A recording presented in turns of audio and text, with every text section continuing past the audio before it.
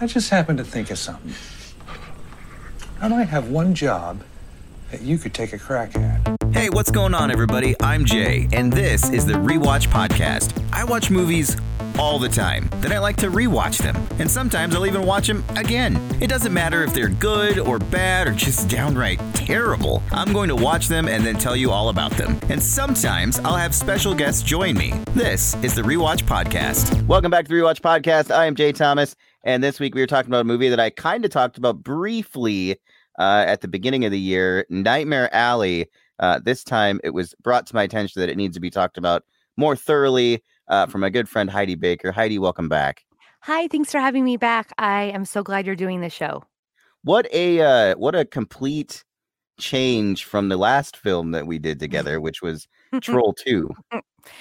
I know. I feel like I've grown since then, since that first time we worked together doing that. And I'm just so excited to talk about what is probably one of my top 10 favorite movies.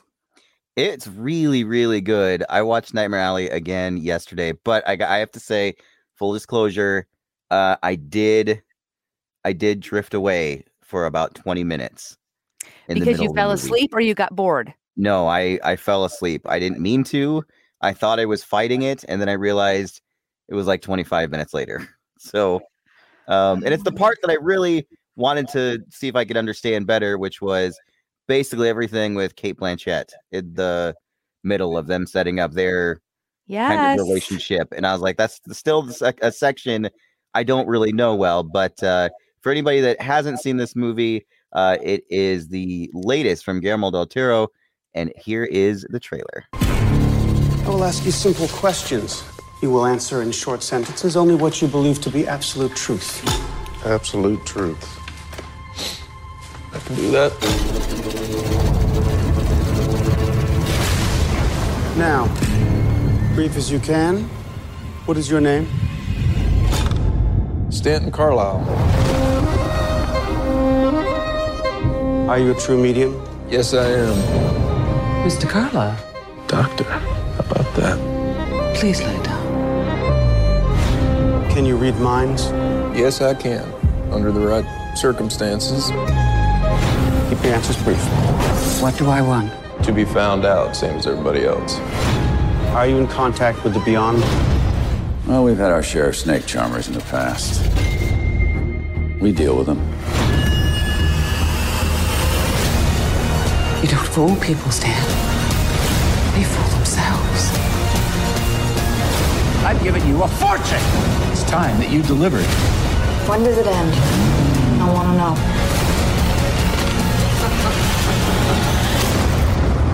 If you displease the right people, the world closes in on you very, very fast. So yeah, you've watched it in a couple different sittings, correct? Well, that's cute that you say it like that, so it doesn't make me sound like a lazy slob. But yeah, I watched it 3 times, pretty much back to back, in a span of 36 hours, probably. Just while my family was gone, I watched it because I know you and Dylan, my husband, had seen it when you guys were together. And it was one of my rare theater experiences. Yes, I thought it was good enough to go to the theater. Yes, and it was one of those movies where, you know, I love Guillermo, but I was also sort of unexcited. I wasn't excited about this. Unexcited, is that a word? But anyway, and so I told Dylan, just go see it without me. Just go with Jay, have fun. And then he came back and he said, "Oh my gosh, I loved it." So a few days ago, I watched it and I was not impressed. And then I watched the last probably half hour. And I was like, whoa. I have to watch this again because holy, that was intense. I clearly wasn't paying attention. So I watched it a second time, got all the things I was missing, loved it even more, watched it a third time. And that's all I've been thinking about is this movie. Yeah, and that's something that happens similarly to me. I mean, I only watched it once the first time. As I'm watching it, as I'm getting kind of more engrossed in this world, which is, I mean, I could have stayed in the first half of the movie the whole time in the circus. I just kept thinking about it over and over again, and it just stuck with me for such a long time. And I couldn't wait to watch it again. And it is currently streaming on HBO Max, and it's also on Hulu. And I mean, I know usually I say this to the end, but I highly recommend seeing this movie to literally everyone. Yeah, it's fantastic. But I am excited to talk about the movie. I'm excited to hear your take on Bradley Cooper's character Stan, who after every time I watched it, I hated more and more. So I'm excited to talk about it.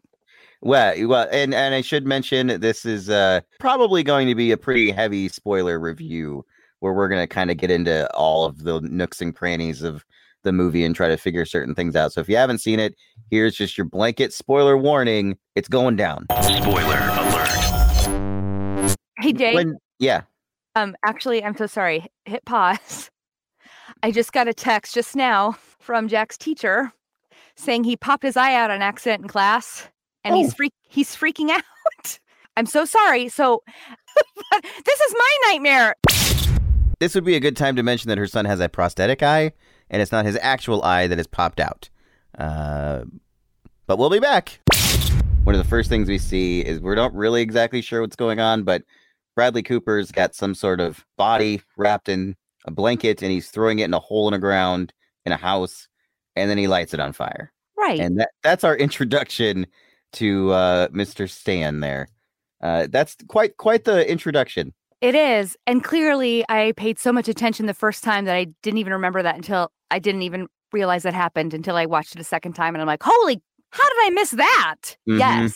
I have to just tell you though, that moment on, I'm captured. I was just captured by him. Yeah, because you don't really know what's going on. And then he gets on a bus. And this is where I sort of thought because the whole time I was watching this movie, I had the title Nightmare Alley stuck in my head, and there's a moment where he's on the bus and he leans back to go to sleep. So this whole time I was kind of like, all right, is this a dream? Is this whole movie going to be a dream on a bus? And thank God that didn't happen. Oh, I would not be doing this with you if that was the case. No. And so he's on the train, he gets off the train, and then is this where we just see him? It's and he's just kind of walking towards this carnival. Yeah. But by the way, this movie is so beautifully shot. Yeah. It is a gorgeous looking movie. And there also is a black and white version, I guess, that they started playing in January. Ooh. And I bet that looks really neat too. But the colors and everything in this movie is very good. But yeah, that's where we get to the first half of the movie where he spends it as a carnival worker. And I loved this whole part of the movie. I could have stayed with the carnival the whole time. I thought it was so neat. But we meet the carnival people, which is just filled with some of my favorite people. Willem Dafoe is amazing as Clem, the kind of, I don't want to say ringleader. He's not really the ringleader, but he's the owner of the carnival. Yes, yeah. You get Toni Collette and David Stratham, and they're the married couple. It's Xena and Pete. They're the fortune tellers. I loved them, and I wanted more of both of those characters. Oh, I love them absolutely, and I'll tell you the only person I didn't like. As a person, I'm sure she's great. I never really liked her character. I guess towards the end I liked her, but as an act, I didn't really like Rooney Mara's character as Molly. No, I was sort of like, meh. But I feel like she's always at a distance in everything that she's in. Yeah, there's just always this sort of this wall with her, and I don't really know what it is. I mean, half the time, I don't even know if it's her. Yeah. I spent the entire time in the theater, is that Rooney Mara? I think it might be, but I'm not 100% sure. Oh my gosh. And hey, let's not forget Paul Anderson, who was just amazing as the geek, which I didn't even know what a geek was, except for you. How dare you? But that's another thing I learned about this movie were geek shows. I didn't know anything about those. Yeah, I didn't either. And of course, we're missing one of my favorites, constant in the Guillermo del Toro movies, Ron Perlman as Bruno, the strongest man. And he's kind of looks after the Molly character. Yeah. I love him in everything he's in. Me too. Yes. I don't believe you. No. I know. Maybe I don't watch. The things I've seen him in, I've loved, but I loved Stan's relationship. He's kind of a womanizer, I think, too. Yeah. Obviously, we can just say it, right? Stan has no moral compass. He's just he's just a bad guy. And the more you see it, the more that becomes clear with every viewing how just a scumbag he really is. Yeah, right. They built the entire carnival on location. So it was almost a functional thing. And that would have been just so cool to go through that set. So creepy. I mean, it's such a creepy, just downtrodden carnival. There's like, it seems like the worst one you'd want to go to. I know, but it's so cool. Willem Dafoe. I mean, anything Willem Dafoe's in, I can't look away from him. He's just obviously he has just a remarkable face and a remarkable personality. And he's sitting down with Stan at the cafe, and he's kind of talking to Stan about the geek in the show, right? About kind of So the geek is basically the first time you see him, he eats like the neck out of a chicken. Yeah, and they kind of treat him like he's sort of a half man, half beast, and then you learn he's actually just a guy that is extremely down on his luck and addicted to alcohol or whatever else is going on, and he's gotten so far away that he's almost like a feral kind of person. Yeah, and the geek gets away at one point, and then he meets up with Stan. Stan whacks him in the head with a pipe, I think. Yeah. And then it's not too much longer that hit kind of it seems like it gets infected, and they just go and dump this guy in an alley. And at least Stan's like, here, we got to put him under here to get away from the rain. And I liked Willem Dafoe. He's like, you don't have to pretend here like you care. So like he sees Stan for who he is. Like there's no like human behind those eyes. No. And the thing also that keeps the geek staying is not only the alcohol, but like Clem, Willem's character says, is he laces the alcohol with opium. You gotta pick up a broken drunk, a real alky, a 2-bottle-a-day full, see? Pick him up from where? Nightmare alleys, train tracks, flap houses, you name it. Now, opium really sinks its claws, but you reel him in with booze. You tell him, I got a little job for you. It's a temporary job. Make sure you emphasize that. Just temporary until we get ourselves another gig. You spike it with that opium tincture. 1 drop per bottle. That's all. Yeah, so of course he's going to do these stunts like ripping a chicken head off, like biting its neck, because he knows if I do this, I'm going to get my next fix or whatever. Yeah. So then Stan's character, I don't know, after he and Clem chat and they talk, gets upgraded, promoted then in the kind of, yeah, like carnival? He just starts doing basically whatever they need, and he spends a majority of his time with Xena and Pete with their illusion of her being able to read minds and help people out. And there's a moment where Pete's so drunk he can't help. I really liked their setup where he's underneath the stage, and there's a mirror or window so she can look down and he'll explain everything to her, and where she kind of just makes it up as she's going because she can read people, but read them in a logical way and not like in a mystical way. And after they did that, she's like, we can't do that again. And Stan sees this like, we should always do this. What are you talking about? It makes her feel better. We can get more money from it. And they're like, no, it doesn't really make them feel better. Like it can only lead to bad things. And you're referring to when Xena's character is cold reading to that woman whose mother died or is very sick. Oh, and will my mother ever get well? And then she flubs up and says, do you have a brother? And right. She's like, no, oh, my brother died. And then, of course, you get, and it happens in real life, you get these charlatans who come in. Oh, yes, I see your brother. He's touching you right now. Yeah, and then everybody's just mystified by it.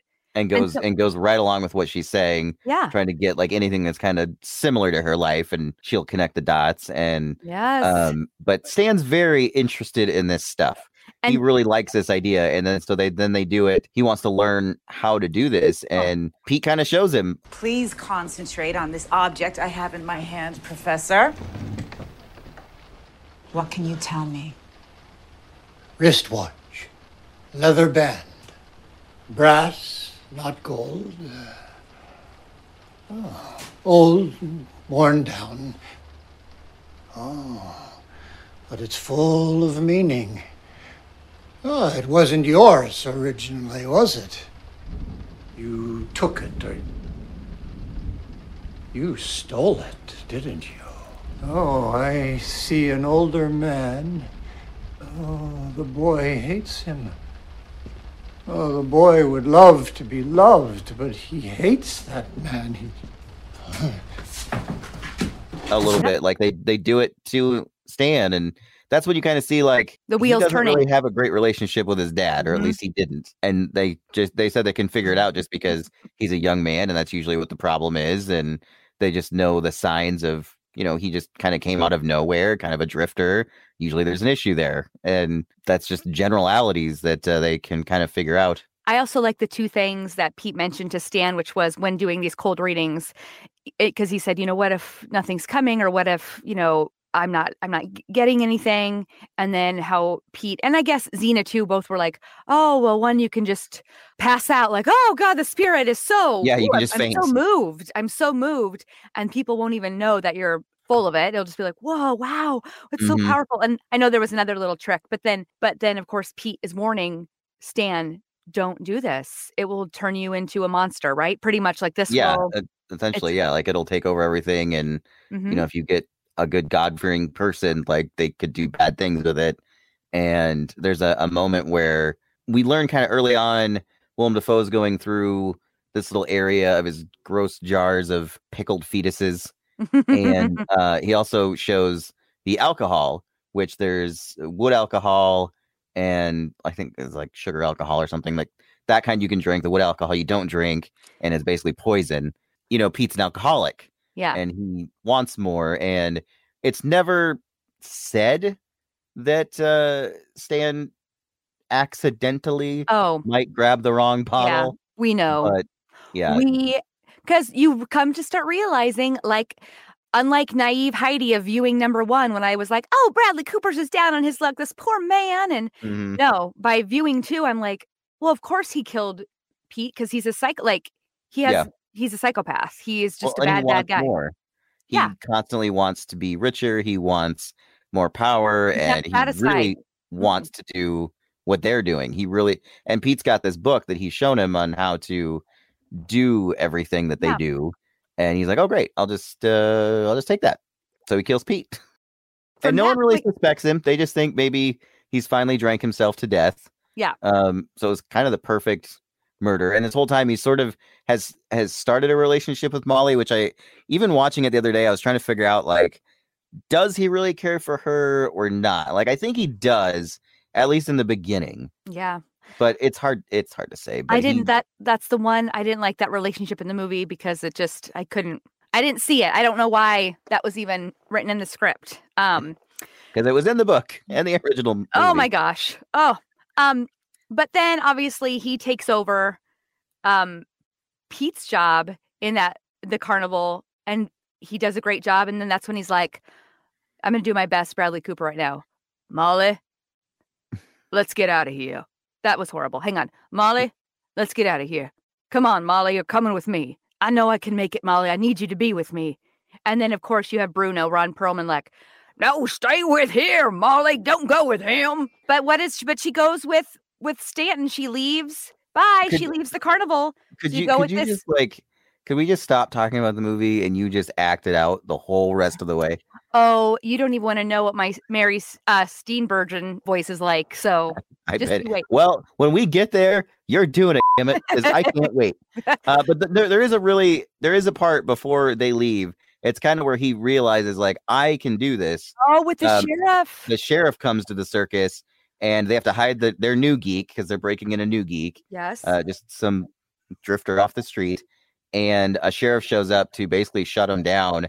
Stan does the tricks. He's doing what Pete taught him. Like, he's looking at the guy, figuring things out based on, like, his shoes and like a cross that I think he has on around his neck. And so he can get some clues on what to do. And he completely gets the guy to believe that he is a medium and he's got messages, and makes him essentially go away. Yeah.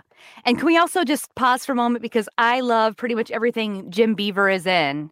Yeah, he's great in this. He's so good. And he plays the sheriff. And so at this point, he's like, I know what I can do. We can take this on the road, and he's going to teach Molly all about it. And they leave, and then it does a whole 2 years later thing, and we pretty much leave the circus. And now Stan and Molly are living the big life. I forget what town they're in. Are they in You New know York he's City? living the big life because now he has a mustache. Ooh, yeah. And a nice fresh haircut. He's wearing a tux and he's Mhm. entertaining rich people now. Now he's sort of like entertaining, doing Yeah, in like a parties for rich people. ballroom area. And yeah, he's basically doing exactly what they told him not to do. But this is where he meets, which we don't know at the time will be his arch nemesis, Cate Blanchett, who is Lilith. By the way, I just gotta say, like I was saying how gorgeous this movie is. I have never seen somebody lit better than her. And like she has like this glowing look to her in the entire movie. Yeah. I don't know what it is, but like she is glowing in this entire film. It's crazy. When I see people lit, they're definitely not glowing. But yeah, Cate Blanchett, yes, she really does. It's like I don't know, like she has a glowworm stuck inside her cheeks or something. Like she's just glowy. They do this thing that they do in like a lot of old film noirs where I noticed in a few scenes with her, there's like a highlight around her eyes.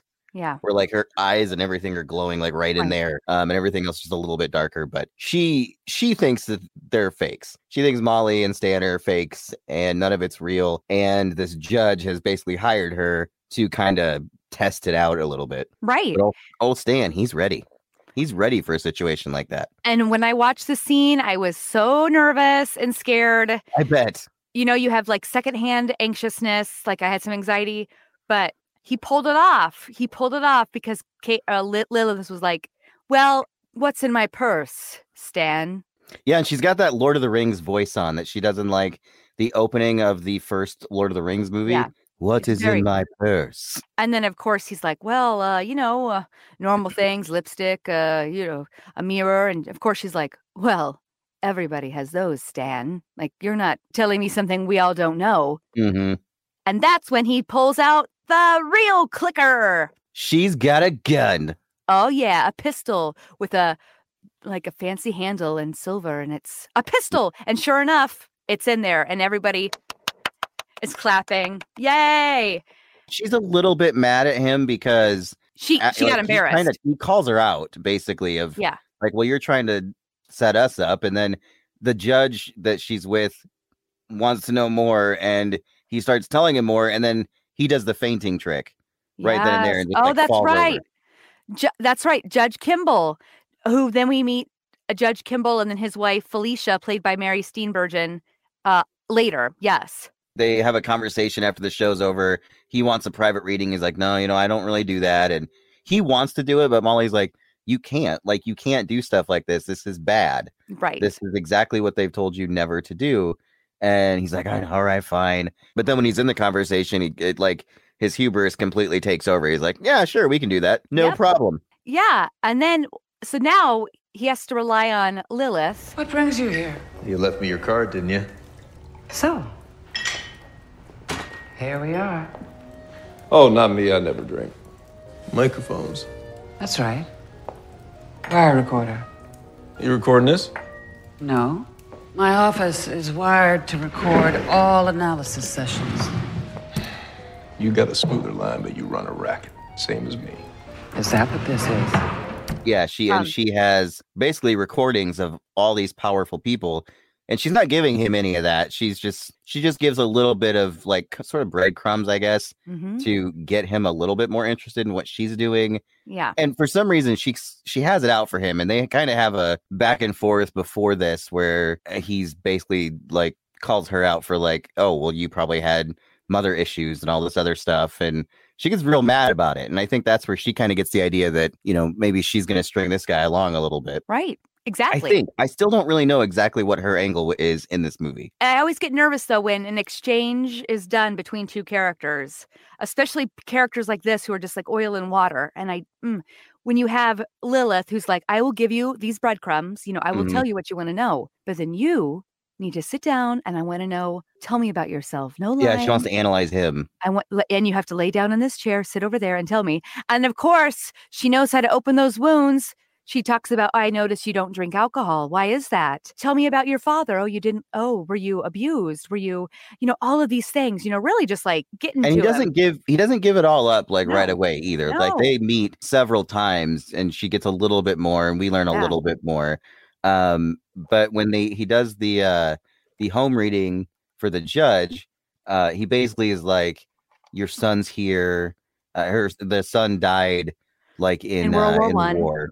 And so he's meeting with the judge and his wife, Mary Steenburgen. He's like, your son's here and he wants you to know that he's okay. And, he'll be with you again someday. And that's kind of all they needed to hear. And then Felicia, who's the judge's wife, played by Mary, he's really just, of course, like charlatans do in real life, like, oh yeah, they're here, they send their love, and he wants you to know that he loves you, and that he didn't have any pain. He died right away. He is certain you will see him again. Mm-hmm. And that's again, and then Mary says something which all parents or people who you just know, it's like, when he left, he took everything with me when he left. Mm-hmm. It was like, clearly she has this anger towards her husband because she blames him for sending her son to war. It was the husband, the judge, who wanted him to enlist. Obviously, the son got killed. So she's like, I have nothing. He was it. He took my life ended when he died. So we know how depressed and like just how horrible she feels. Already playing with that mental health, that's not going to go well. And then through the judge, who is satisfied with what he's learned, he kind of hooks up Stan with Ezra Grindle, played by Richard Jenkins, who I love this guy in everything, but I've never been more scared of him ever than in this movie. I loved him in 6 Feet Under, of course. I've loved him in, like you said, in everything, but to see him play a character like this, I was not prepared for it. No, I mean, he's very quiet at first and you're not exactly sure what's going on. He's got a lot of like bodyguards, and is he in the mob? Is that what the situation is with him? I don't know, but Lilith says, with a man like Ezra, you don't like F around with this guy. Right. You don't, because his bodyguard, played by Holt McCallany, I don't know. I love him in Mindhunter on Netflix. His bodyguard's name's Anderson, and Anderson's already scary to me. So you have Anderson, you have Ezra, and his other bodyguards. It's scary. Well, none of these people really believe that Stan is who he says he is. No. And they put him through a lie detector. Yeah. Which he gets out of because he does his thing.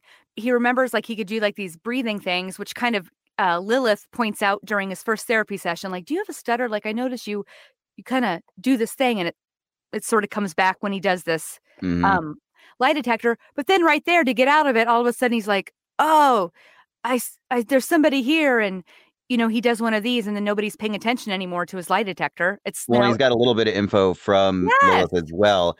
And I truly believe he actually, at this point, is kind of starting to believe what he's saying himself. Yes. And I think that helps too. I mean, because that's one thing that he was warned from Pete was like, don't believe your own lies. Yes. Because then only bad things are going to happen. Mm-hmm. And he starts, from this point on, it's kind of a downward spiral of what's going to happen. And then he starts having more and more sessions with Ezra, and Ezra wants him to basically like bring this woman back from the dead. Like he wants to be able to see her. So Ezra, his wife, mistress, girlfriend, I think woman? Mistress, or it was either mistress or girlfriend. I don't remember. Okay, let's call her girlfriend. Just who knows? He forced her to get an abortion, or forced her to have a miscarriage, whatever, however you say it. I don't know if that killed her or if she died somehow. And then he comes out and says, well, I hurt a lot of young girls. Yeah, so clearly, when we finally get him kind of towards the end of the movie, he starts to because Stan tells him like, you got to unburden yourself. You got to tell all your secrets out. And he's like a monster that has hurt. I mean, he says hurt, but I kind of interpret that as murdered. Yeah. A lot of people, a lot of women. It's like, oh God, dude, you're usually like a super happy, fun character to have in movies. And now you're this. My favorite thing, I think, is when he's Ben Stiller's therapist and there's something about Mary. No. I laugh my ass off every time that scene's on. Oh God, I forgot about him in that. Yes. Rest areas are homosexual hangouts. Highway rest areas. They're the bathhouses of the 90s for many, many, many, many gay men. So what are you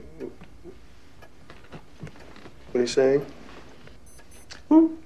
Time she's up. Of course. But now I just picture this, and it's like, oh God, it's just chilling. Well, and but so then, while Stan, so Lilith is obviously like, you need to materialize this, because he's saying enough of this guilt trip shit. I need something more. I need her to appear. And then Stan's like, I've given you tens of thousands of dollars. And this is 1941, 1942. Something needs to happen. So that's when Stan goes up to Molly and was like, all right, Molly, look. And she's at this point, she's done with him anyway. Like, she's tired of it. Yeah. She's had her friends from the circus come to visit, and they did a tarot card reading. Yes. And it was all bad. Yeah. And he's like, I don't care about this. Yes. So Molly's like, no, I'm leaving you. I'm not doing this. This is horrible. I'm out of here. So she leaves. She goes to the train station to get her ass out of there to go hang out with her friends in the carnival, which I would tell any young girl, don't do that. But in this case, run to them. Run to them. It's her family. I mean, she's been there since the beginning. Yes.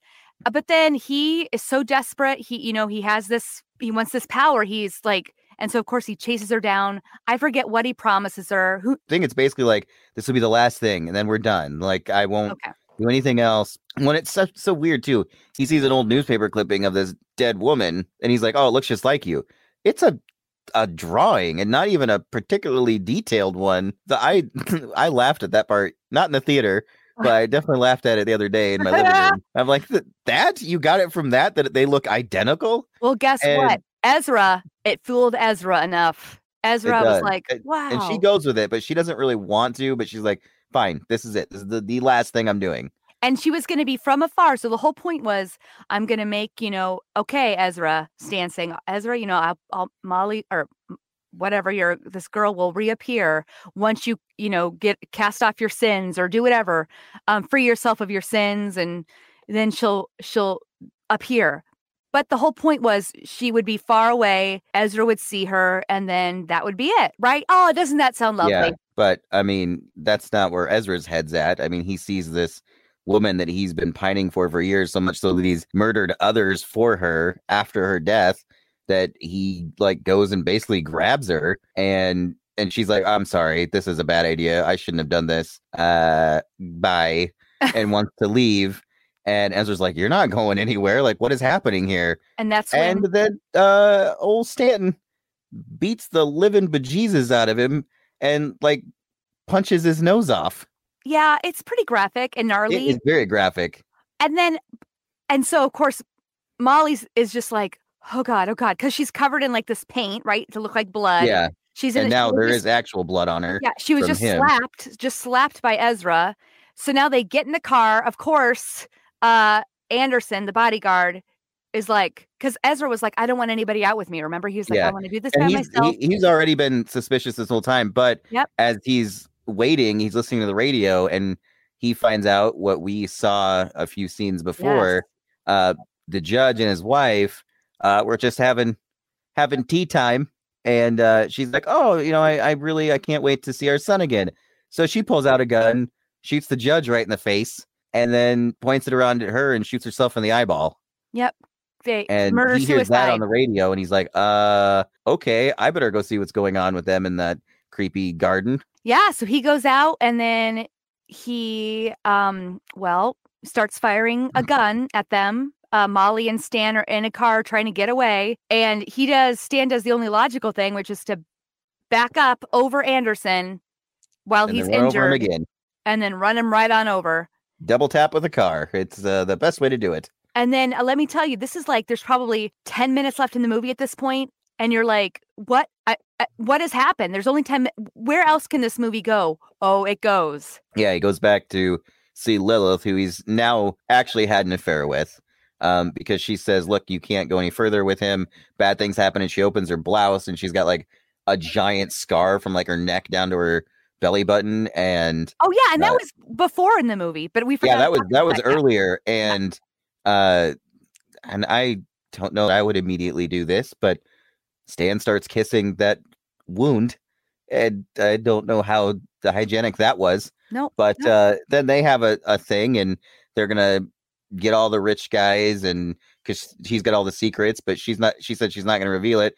Well, he takes a copy of her key, and then when he goes back, he's all hysterical, and you find out that this was sort of her plan from the beginning. That's right. Because he doesn't have any of the money. Nothing. No, she is hidden it away from him. Yep. And then, of course, and this is when I felt very much like Shutter Island. It had the same feeling to me as Shutter Island at the end, where she turns on the cameras, she turns on the microphones in her studio, and she's really making it sound like you're delusional, Stan. This is only the third session we've had sessions, and there is no money and there is no this. And you're really thinking like, oh God. And so he does lose it because he realizes I have nothing. I have nothing. I'm going to just have to kill you. And I just remember my favorite line from Lilith is like, you think you can take my breath? Like, yeah. You think you can do that? And then, of course, her bodyguards come in. He flees. He's a runaway. He's back in a train with the chickens right where we started, right? Yeah. Well, he's actually, I think, a little worse off because I think he could pay for a seat in the beginning of the movie. Now he has absolutely nothing.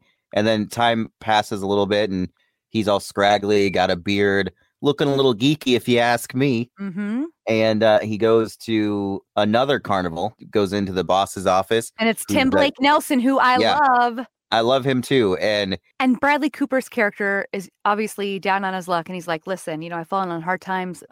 Here's what I can do. I could read people's minds. And Tim Blake Nelson's character is like, no. Oof, man. That's old news. No one cares about that anymore. And he's like, you reek of alcohol. Like, no, we don't need you.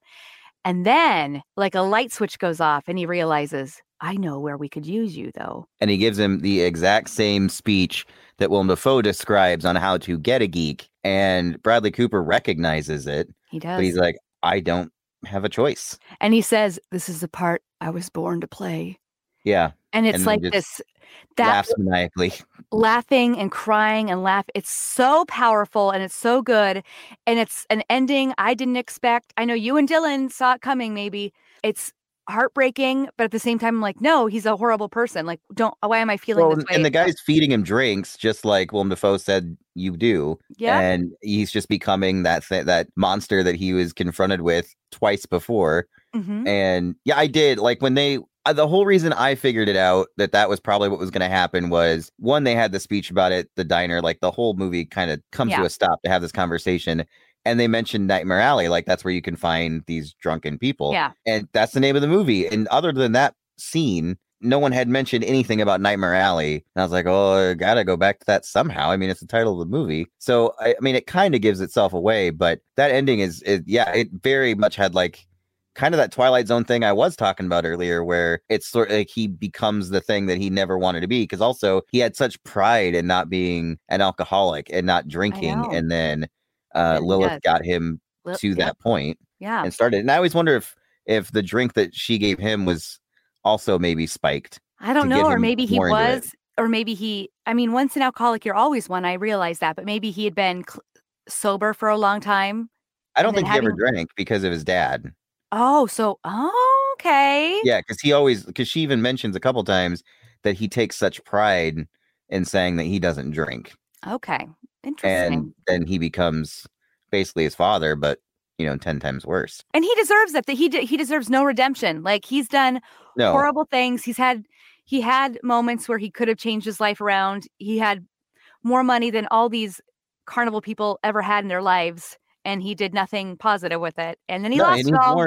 He's warned so many times, don't do this. Like, stop. You need to knock it off. And he's like, F you guys. I mean, seriously. But dang, it's a great movie. And I really want to go and watch it again. I'm glad you had me hang out with you today talking about it. And I loved it. And I'm sorry I didn't do I'll try it right now. I'm Mary Steenburgen. I'm Mary Steenburgen. I can't. She has a shaky voice and she's always kind of smiling. All right. I should be on SNL. Hey, really quick. Can you do an impression of any of the characters? No. Cool. I can't, like, if I tried, it wouldn't be as good as yours, and then no one would listen, and I couldn't deal with that. Oh, Jay, no, I'm Mary Steenburgen. It's okay. Everything's great. I'm married to Ted Danson. The Rewatch Podcast is an Alpha Media production. It ain't much, and I'm not begging you to take it, but it's a job. Of course, it's only temporary.